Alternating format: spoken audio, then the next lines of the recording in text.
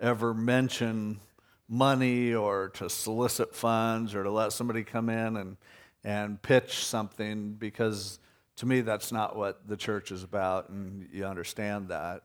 But the reason why I made a little bit of an exception tonight with this is that I really don't know many ministries like this one where every penny that you give goes directly to the cause. There is no overhead, there is no bureaucracy, there's no paid staff. It's literally all the guys who work at this end and at the other end work other jobs and support themselves, and they do this so that basically if you give them $5 goes to a well. And that's so commendable to me. And to know that the gospel is preached, that this is connected to churches that are planted, and Jesus isn't shy about saying what he will do if you give a cup of cold water to somebody in his name.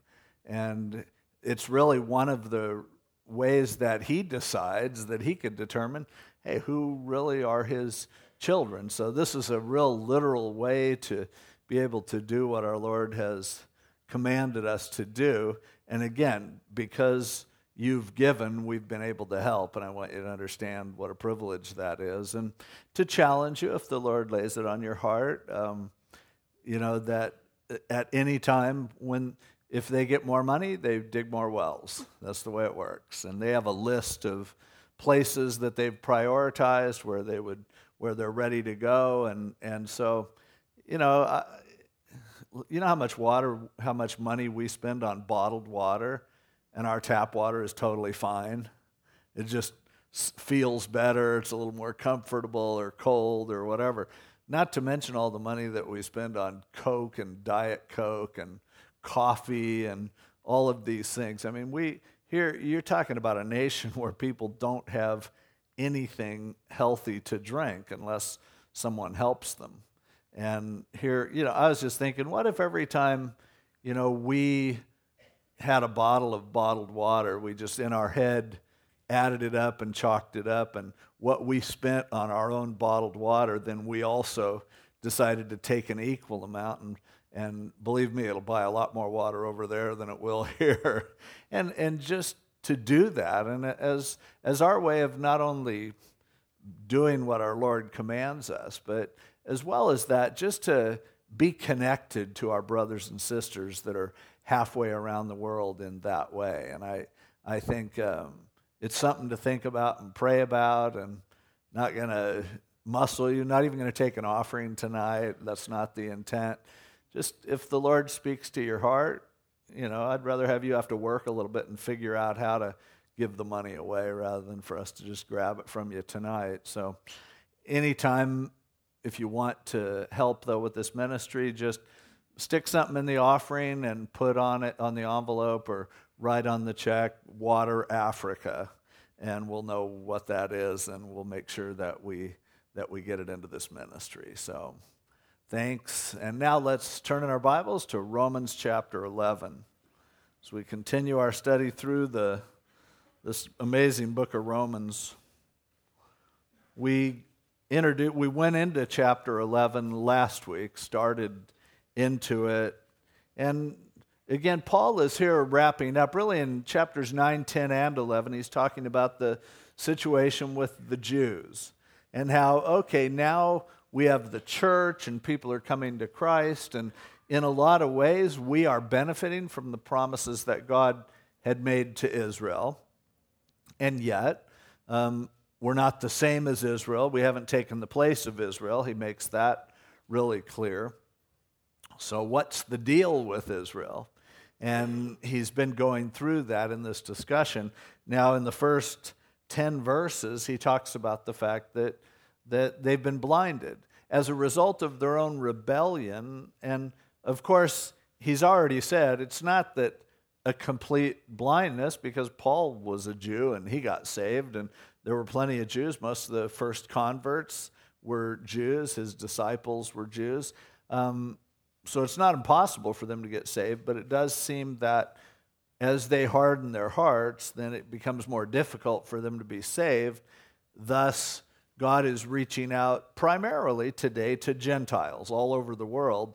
And so Paul continues to discuss how that works and how that connects with the promises that he has made to Israel that really have not been fulfilled. And they certainly aren't fulfilled by the church at this point, because God made promises to Israel that were very specific geographically and things like that that certainly haven't been fulfilled yet. So either God doesn't keep his promises, or he wasn't that serious about it, or they weren't unconditional even though they were said to be, or God's not finished with Israel yet and will continue to work with them.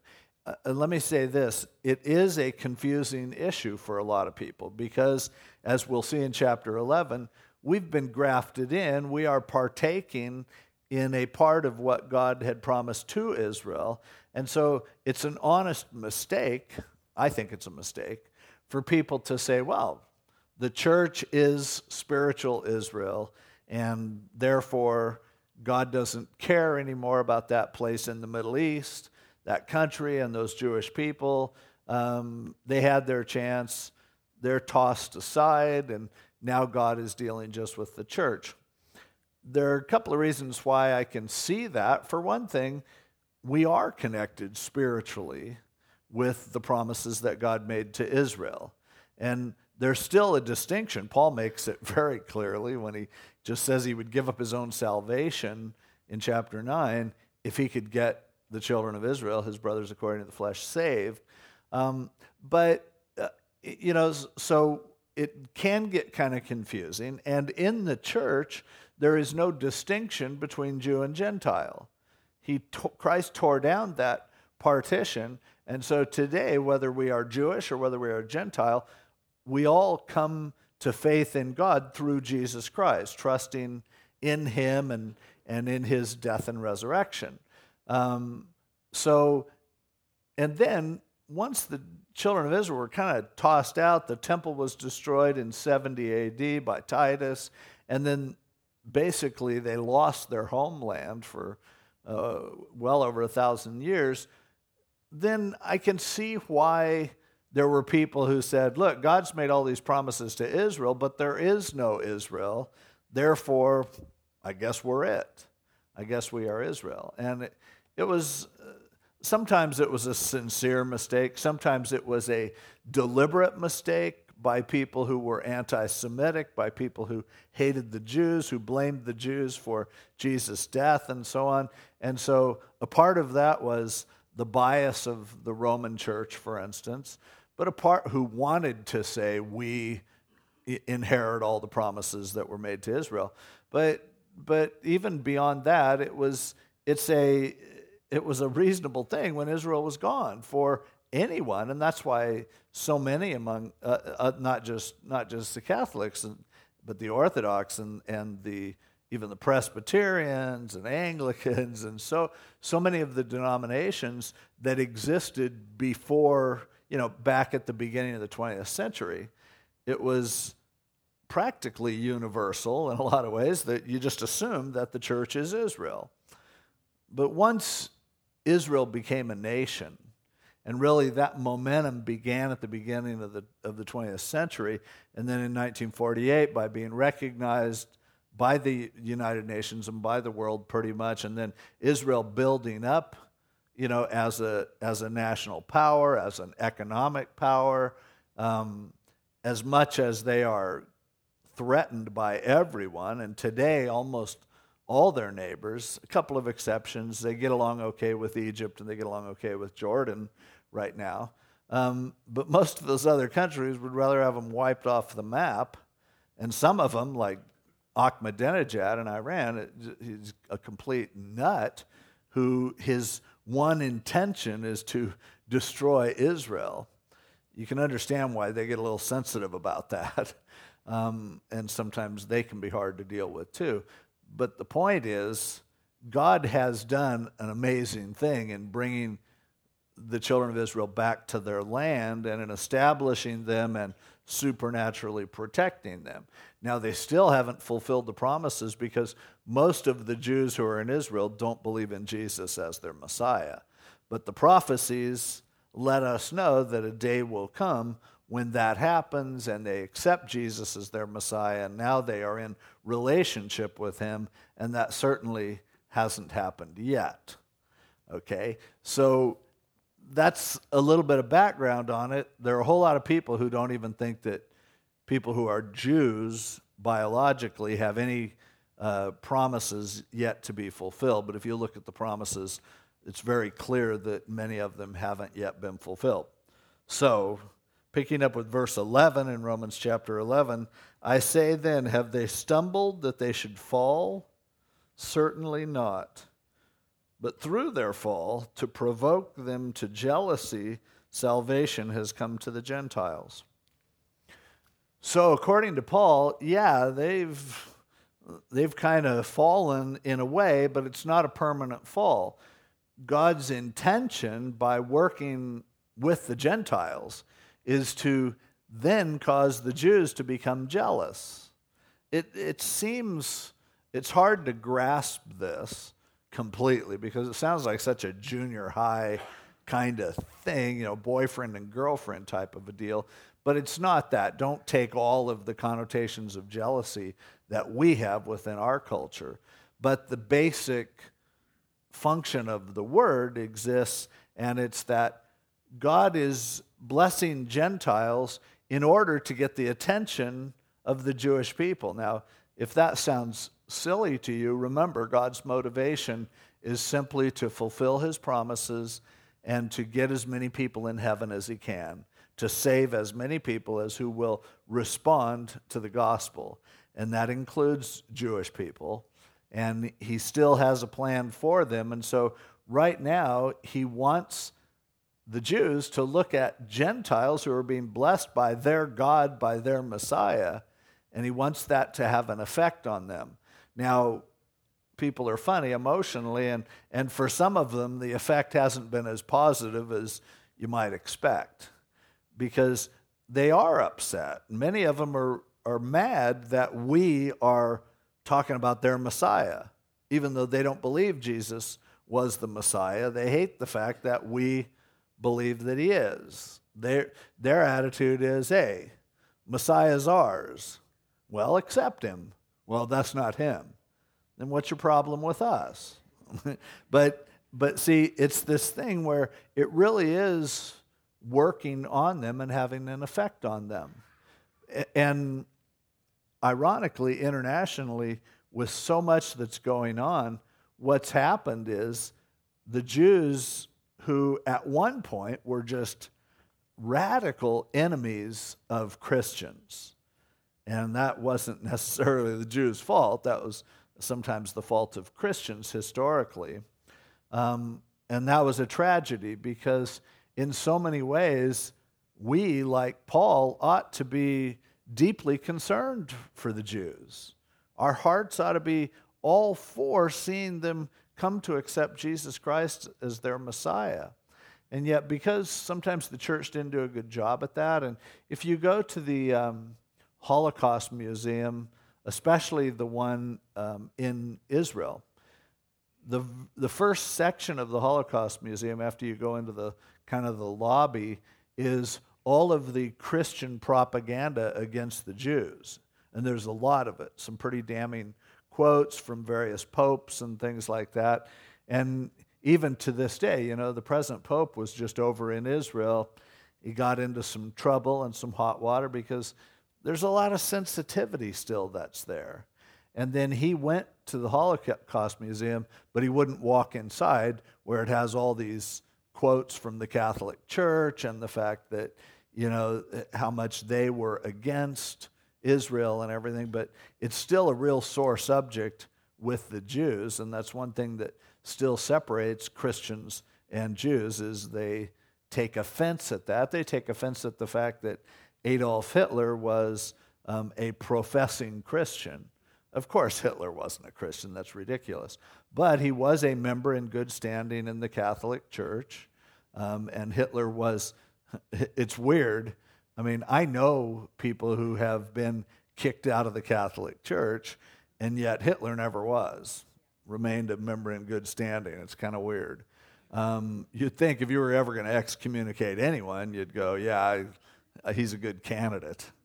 But there's weird things that went on between there. But again, God is using all of that, and his heart is still, even in the offensiveness, even in the division that's there, God wants the Jews to be affected by seeing how God is working with the Gentiles. And so he says, to provoke them to jealousy, salvation has come to the Gentiles. Now, verse 12, if their fall is riches for the world. In other words, when the Jews rejected the Messiah, it was the greatest blessing that could have happened to everyone else. Because as John said in John chapter 1, he came into his own, and his own received him not. So as many as received him, to them gave he power to become the sons of God, even to those who believe on his name. So it's like he came to us because they rejected him, and so their fall is riches for the world, and their failure, riches for the Gentiles. We made out because of them rejecting him in a weird sort of a way. How much more their fullness? He's saying, if so many Gentiles and so many people in the world were blessed just because Jesus was rejected by his own people, how much more of a blessing is it going to be when they turn to him? What a great celebration. What a wonderful, unity there will be when all of a sudden there we are as Christians, and I believe at this point we will be in heaven, we will have been raptured, but here we are as Christians, and then to see a massive amount of Jews in Israel to accept Jesus Christ is just going to be like, wow, the picture is being completed. All of us who have shared the Lord with Jews and just ran into a brick wall, and all of the things that we've thought, why can't they accept Jesus as their Messiah? Well, the day when they do, oh man, that's going to be a great day for everyone. And that's what Paul's saying. He's not finished with them, and you've benefited because of their rejection, but I'm telling you something, when the whole picture is completed, it's going to be that much more of a blessing. Again, this wouldn't be the case if the church is Israel. I don't want to labor on that too much, because if you're amillennial, you'll just get madder and madder at me. If you want to be amillennial, that's fine with me. You can be wrong. It's okay. But no, really. If we spent some more time together, I'm sure there are a whole lot of other areas where you're wrong too. But verse 13, for I speak to you Gentiles, inasmuch as I am an apostle to the Gentiles, and I magnify my ministry. Paul was a Hebrew of the Hebrews, and God gave him the job of being the apostle to the Gentiles. And he saw the irony in that. He saw how strange it was. He was a guy who was persecuting Christians, and God called him to go reach Gentiles for Jesus Christ. He had all the expertise to be the apostle to the Jews. More than Peter. Peter was more or less the apostle to the Jews. Peter was a fisherman. He wasn't a Pharisee. He wasn't somebody that really knew the law really well. He knew how to fish and how to talk, and say the wrong things. Paul was the perfect guy to be the apostle to the Jews, and in a lot of ways, Peter was a great guy to be the apostle to the Gentiles. And in fact, Peter was the first one to really reach Gentiles. Remember in Acts chapter 10 when he was there at the house of Simon the tanner, and Cornelius sent representatives to him, and Peter had this vision of a sheet full of ham sandwiches and stuff, and God told him to eat, and then he's like, no way, Lord, and he goes, yes way, eat it. And Peter's like, hey, ham's pretty good. And then he goes up to Cornelius' house, and then Peter was the one who later testified at the church council in Acts 15 about how the Holy Spirit had come on the Gentiles and everything. So in a way, a crusty fisherman would be a logical guy to reach the Gentiles. He had had that experience, and he was pretty much swayed by eating a ham sandwich, but not literally. But it's funny how God doesn't pick the logical person to do something, and a lot of times he picks the person who is the most unlikely person. It's why we can't decide, who ought to be serving God in different ways, but it all comes down to being led by His Spirit, because God shies away from people who are too good at what they do, because it's hard for Him to get the glory that way. And so over in 1 Corinthians, when he said, there are not many wise men, not many nobles, but God has chosen the foolish things of the world to confound the wise. And a part of that was, I'm going to get the most Jewish guy I know, and I'm going to make him an apostle to the Gentiles. Now, on the surface, it doesn't make sense, but in the context of this passage, it makes great sense, because the idea, and he's going to go into it here in just a few verses, our tendency, if we take, get the blessings away from the Jews and now we're participating in it, our tendency is to rub their nose in it, is to think we're better than they are, and therefore to look down on them. And that's what, for the most part, the history of the Christian church has been, looking down on the Jews as those who rejected Christ. But a guy like Paul, a Hebrew of the Hebrews, a guy who would give his own salvation if he could so that Israel would be saved, that's the perfect heart of someone who would experience the blessings of grace. That's where anyone's heart ought to be. But Paul understood it because he had lived that legalistic life and realized what a dead end it was. And so he came to appreciate and understand grace more than anyone.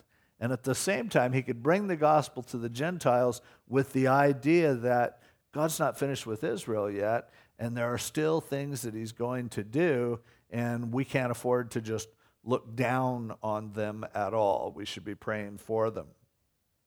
So he says, I magnify my ministry, if by any means I may provoke to jealousy those who are my flesh and save some of them. He goes, as I am preaching to Gentiles, everything I do as a preacher to the Gentiles, in the back of my mind, I'm thinking, oh God, please, use this to reach some Jews. Use this to bring some of your people to yourself. Now, Jews don't get saved a lot, but when they do, it's a real blessing. It's a precursor to what God is going to end up doing during the tribulation period, during the 70th week of Daniel. And so it is special when they do. I have some friends who, several of them who are Jewish Christians. And boy, they've got a spunk and a fire to them, and they're cheap. But, well, let's face it. But at the same time, there's something incredibly special about them, and especially unique. You just see that touch of God where it really takes a lot for one of them to get saved, because that's running contrary to kind of the basic trends of things nowadays. And so Paul was like, man, I'm preaching to Gentiles, and I'm thankful that they're getting saved, but I'm also hoping that the Jews take notice. I'm hoping they pay attention to it. It's why it's so exciting that today the biggest supporters, the only supporters really, of Israel are Christians. And they don't always know how to deal with that, but believe me, they know. They get it. They understand. And so Paul is saying, yeah, that's the way God designed it. Verse 15, for if their being cast away is the reconciling of the world, what will their acceptance be but life from the dead? So if the rest of the world is getting saved because of God putting them on hold as a priority, then just imagine what it's going to be like when they come to an awareness of Jesus as their Messiah. For if the first fruit is holy, the lump is also holy. So if it starts good, it gets better. And if the root is holy, so are the branches. So if it's starting out and it's great, better things are yet in store. And if some of the branches were broken off, as they were, and you, being a wild olive tree, were grafted in among them, so they're seen as a domesticated olive tree, and some of the branches of that olive tree, the nation of Israel, were broken off because they rejected Jesus. And then we were like picked up on a wild olive bush somewhere, and we were straggly, kind of, ne'er-do-wells, and we were grafted into that tree. You, being a wild olive tree, were grafted in among them, and with them became a partaker of the root and fatness of the olive tree. So you got plugged into something that they started. Do not boast against the branches. Don't think you're better than they are, because it was only God's grace that saved you. And it's only God's grace that anyone gets saved. And this is a word to us about our attitude toward the Jews, but this is a word to us about our attitude toward anyone who doesn't know Jesus Christ. Don't think you're better than they are. The only thing that separates you from anyone else is God's grace. It doesn't make you somebody extra valuable or extra smart because you accept that grace.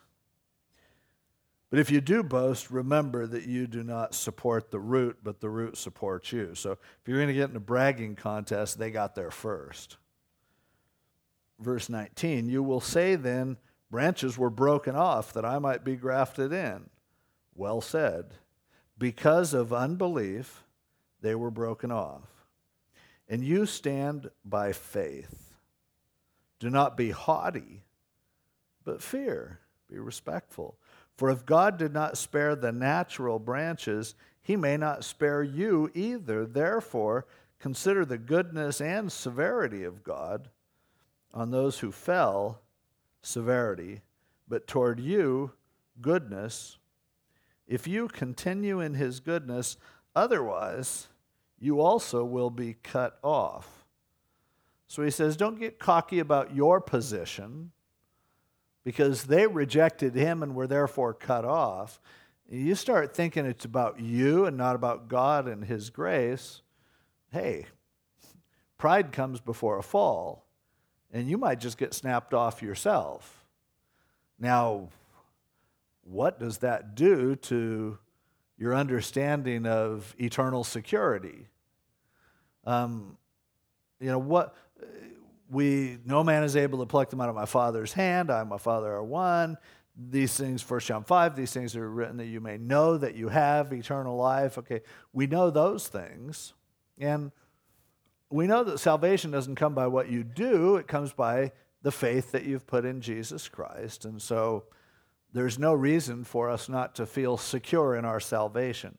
Salvation started the day you were saved, and it goes on forever. That's why we call it eternal life.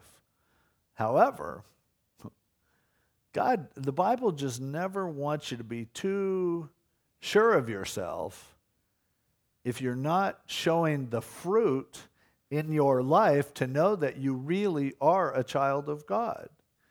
And so he says, you need to have a balance of an appreciation for God's goodness and an appreciation for his severity.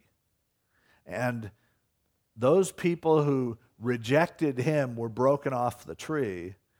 And he says, hey, what makes you think that you won't get broken off the tree if you reject him as they did? Now, what do you do with that? I don't know. I could explain it away by pretending like it doesn't say that. I could just ignore it and skip right over it and make you all feel so comfortable in your salvation. But there are too many passages of Scripture that warn us. I mean, Hebrews has several. Hebrews 4, Hebrews 6. And of course you have Jesus in a similar metaphor in John's Gospel when he says, that you need to abide in him. And if you don't abide in him, you'll be cast out and burned up. Doesn't sound really good. So what does it mean to abide in him? What are these warning passages about? I don't know. And I think that the Bible gives it a really good balance. If you're walking in fellowship with God, you should feel absolutely secure and comfortable. But if you are a prideful jerk, shouldn't feel comfortable. You should never, if you're somebody who's walking in pride and who's doing things your own way and the fruit of the Spirit just isn't showing in your life, you should not be secure. And I would never want to be the one to tell you, oh, you can continue just being the way you are. You have nothing to worry about. I wouldn't want to tell you that. And then when you get to hell, you're like, hey, Pastor Dave, what's up? So I'm just telling you what the Bible says. So if you're walking with him, abiding in him, no problem. Where do you draw the line? At what point do you get to that point where you ought to start to worry? I don't know, but why do you want to see how close you can get to the point? I would rather see how far away I can stay from that line. And so I want to be as close to Jesus Christ as I possibly can. And then I don't have to worry about this passage and how you interpret it and what you do with it. I don't know why anyone would want to. So, continue in his goodness. Then you won't be cut off. But if you reject his goodness, he says, yeah, you shouldn't be so comfortable. Verse 23, and they also, if they do not continue in unbelief, will be grafted in. For God is able to graft them in again. He goes, anybody who rejects Jesus can always decide to receive him. And so with the children of Israel who have rejected him and been cast off to the side, if they're like, hey, this isn't fair, why were we cut out of the deal? He goes, oh, you want to be a part of the deal? Here, I'll plug you right back in. Well, no, I don't want to do that. Well, then quit complaining. If whosoever will, let him take of the water of life freely. He offers salvation to anyone who wants it. Anyone who doesn't want it doesn't have a right to argue about it. Anyone who receives him, it's fine. And if you've been rejecting him and you used to believe in him and now you don't, just accept him. Well, was I really a Christian before? Or am I backslidden? Did I really lose myself? Who cares? Just start walking with him. He will not turn you away, and he won't turn anyone away. And when the Jewish people turn to Jesus, he'll receive them. And that's what he wants to have happen. And that's why Paul tried to minister to them. I believe that he wrote the book of Hebrews specifically to try to reach Israel as his tract to them, even though his call primarily wasn't to them. And Hebrews is the most powerful argument to the Jewish people to receive the gospel that you could ever find. And I think it came from the heart of Paul. Verse 25, for I do not desire, brethren, that you should be ignorant of this mystery. It's a mystery because it wasn't all laid out ahead of time. It's now being revealed. Lest you should be wise in your own opinion, that blindness in part has happened to Israel until the fullness of the Gentiles has come in. So he says this time of blindness, and therefore, in conjunction with that, this time of primarily Gentiles getting saved is only for a specific period of time until the fullness of the Gentiles has come in. Now, over in Luke 21, you can turn over there because it's an important passage. In Luke's accounting of the Olivet Discourse, when Jesus was responding, like, when's this stuff going to happen and how's it going to go down? In Luke 21 and verse 24, he's talking about a time of great trouble in Jerusalem.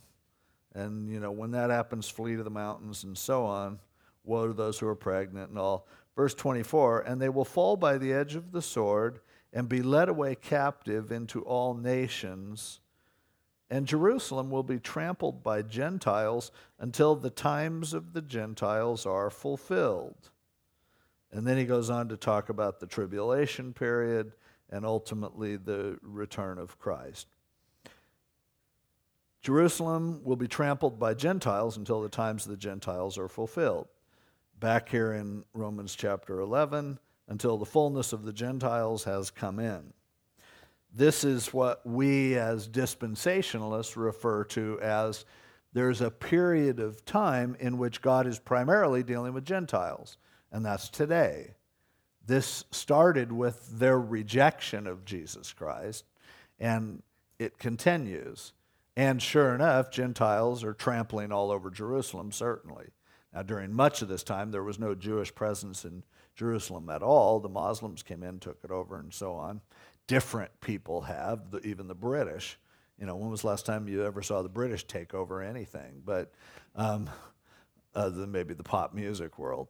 But, you know, this time of the Gentiles, when does that end? Well, it seems like in Luke 21 that there's a shifting of gears in which Jerusalem is at the hub of that, and as the Gentiles stomping on Jerusalem are pushed out of the way, then the time that Jesus refers to of judgment that we would call the tribulation period, and then ultimately the return of Christ.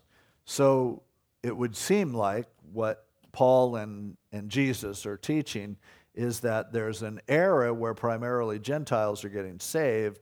The day is going to come when that stops being the case.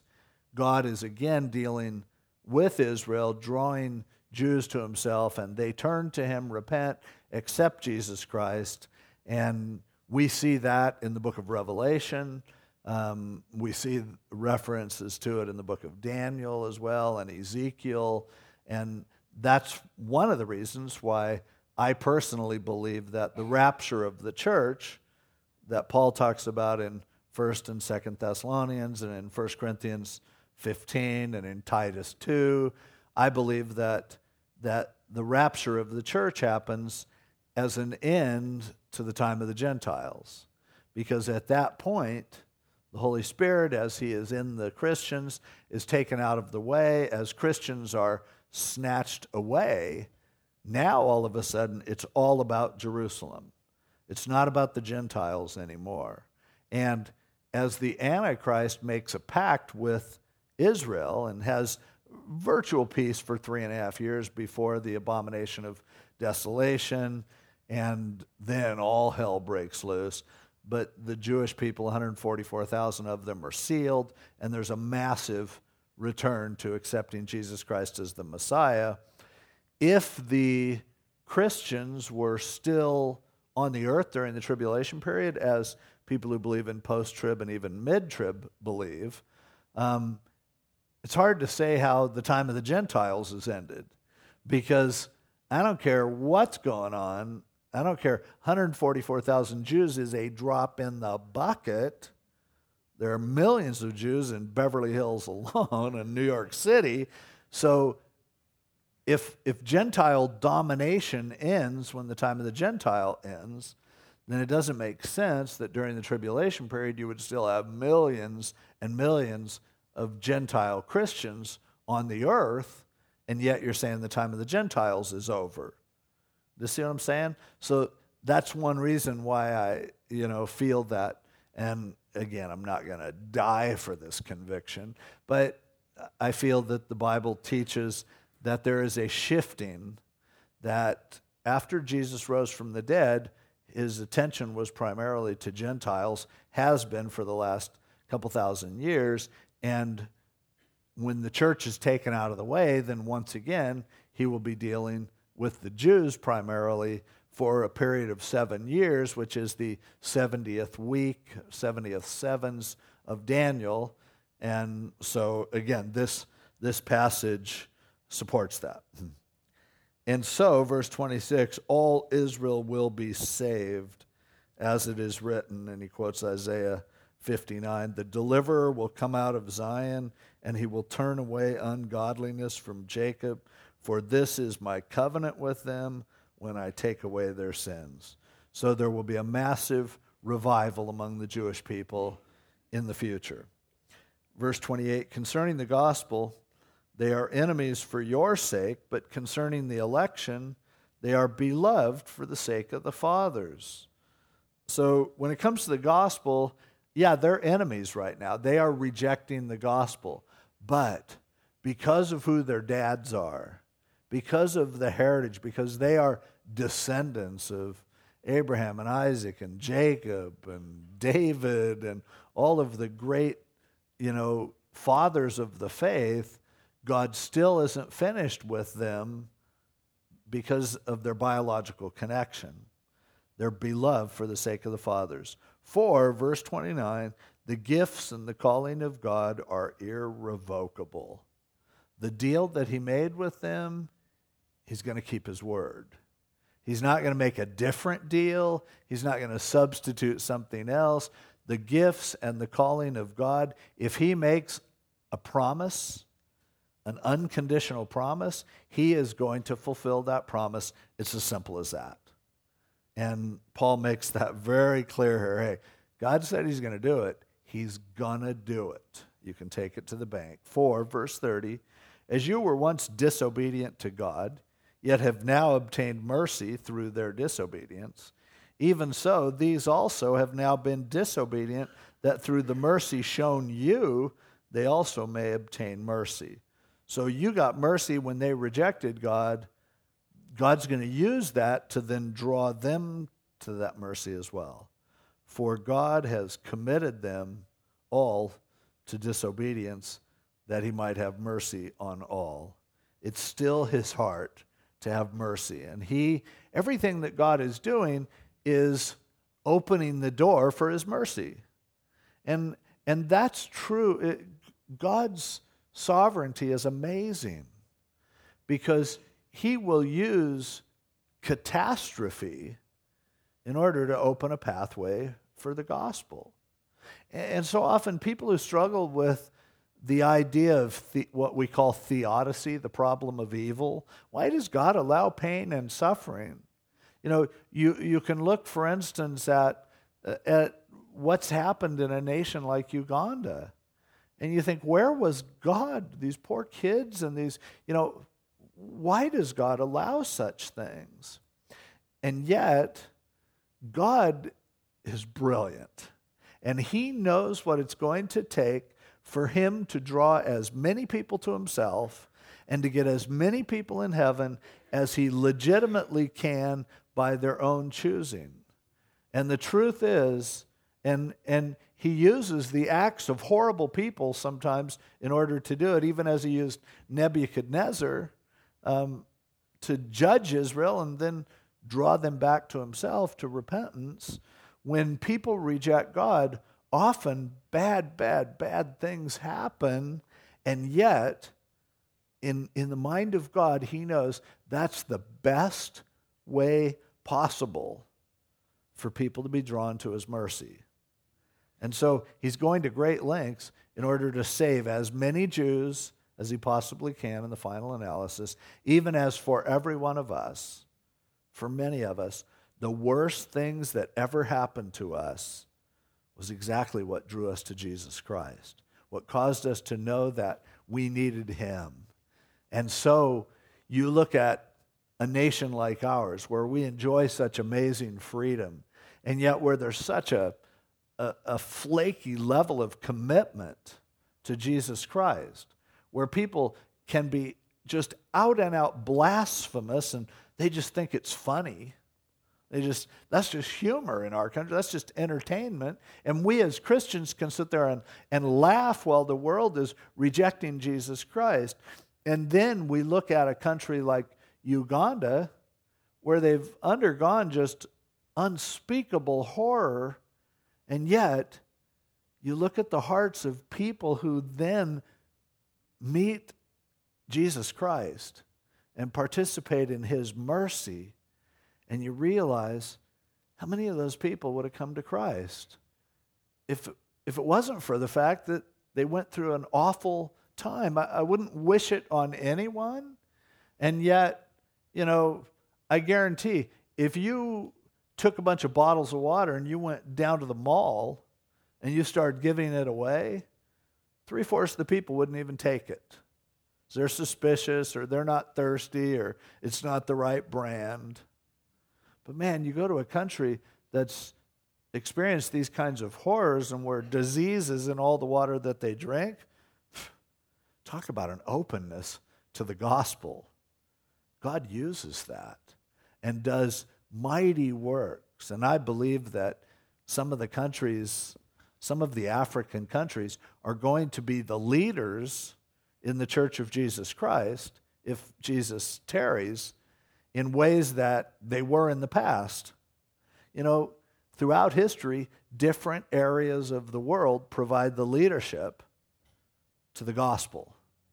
And often they provide that leadership in the wake of unspeakable horror. And that's just the way it works. So I don't second guess God. Whatever he allows, whatever he is involved in, whatever he does, I praise him because it's all about his mercy.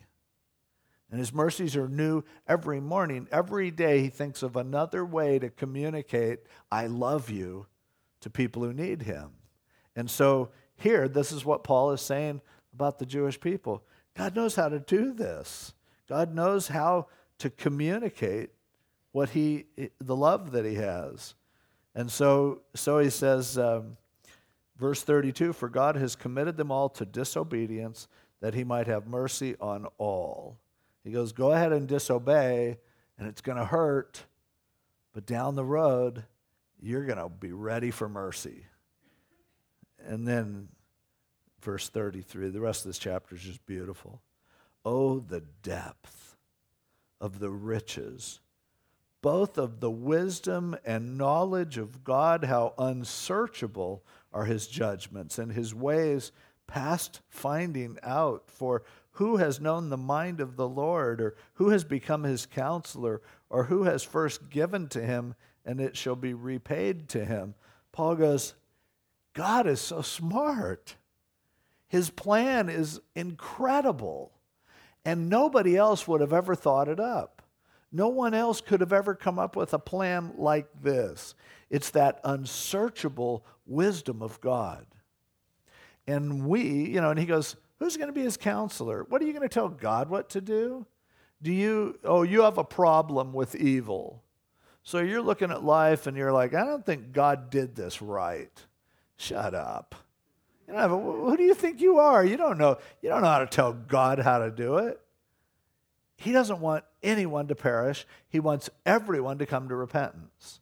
He is all-powerful, all-knowing, ever-present. And his plan, when you get to heaven and you look back, you're going to go, this was a brilliant plan. This was amazing. And in your own life, right now you might be going, well, why is God making me go through this? Why did I lose my job? Or why can't I have what they have? Or how come I don't do that? And, God's looking at you and going, you have a better plan than me? I'm telling you, when the story is told, you are going to praise him for every scar on your body, for every day that you were hungry, for every time that you didn't get what you asked him for every bit of agony, for every time you were rejected, for every time someone hurt you or you did without. You're going to go, how unsearchable is this amazing wisdom of God. His plan, I couldn't figure it out. It's past finding out, but whoa, when I see it, brilliant, absolutely brilliant. There are people who really worry a lot about, what about the people who never hear the gospel? Is it fair that they have to go to hell and burn forever because nobody's ever even told them? We've been studying on Sundays in Ephesians. Come on, they got to have a preacher, and preacher needs to be sent and all that. And so we look at it and go, I'm not sure that this is right, that God allows certain people to be born in a country where they hear the gospel all the time, other people born in other countries where they have almost no chance of hearing the gospel. I don't know how that works. I don't know what God is going to do with people who have never heard the gospel. I know that he holds people more accountable who have heard more, I know that the Bible certainly doesn't seem to teach either annihilation. I like the idea of annihilation if everybody just went to hell for a little while and then got burned up. I think anybody deserves a few years there. But the problem is when I read the scriptures, it talks about it going on forever. And so I believe what the scriptures say. I also love the idea of universalism, that somehow we all die and poof, we're all saved. Oh, I wish that was right in my mind. But I'll tell you something, the Bible makes it pretty clear that that's not the case, that we're all condemned unless we put our faith in Jesus Christ, and there's no other name under heaven given among men whereby we must be saved. So I don't understand, but I'll tell you something. When the whole story is told, however God deals with the people that didn't hear, however he deals with people who had mental disabilities and seemed able to understand, however he deals with every one of us, the bottom line, when it's all over, is who has known the mind of the Lord, the depth of the riches of his wisdom and knowledge, how unsearchable are his judgments. He's amazing. And everything that he does is glorious and to be praised. And if you don't understand it, it's because you're stupid compared to him. And we're all stupid compared to him. So you don't have to figure it out, but you can just go, I know he has a great plan. And when people ask me, well, what's going to happen to the guy that's never heard? I go, God has a great plan for him. In the end, you're going to think it was fair. Right now, you think it's not fair because you just don't know. And then he finally says his little benediction here at the end of this section, and then chapter 12 moves into a whole, it's a great chapter. But he closes out chapter 11, for of him and through him and to him are all things. It's all about him, to whom be glory forever. Amen. It's all to his glory. It's all about him. He is perfect. He is brilliant. His plan for Israel will be fulfilled. I believe that. His plan for every one of us will be fulfilled. I believe that. And someday as we gather around the throne in heaven, we will join together with all of our brothers and sisters, Jew and Gentile alike, from all over the world, and in one accord and with one voice, we will sing sincerely, holy, holy, holy is the Lord God Almighty. Let's pray. God, you are holy. I'm so glad that we start with that knowledge and awareness. And that when there are things we don't understand, help us to hang on to what we do understand.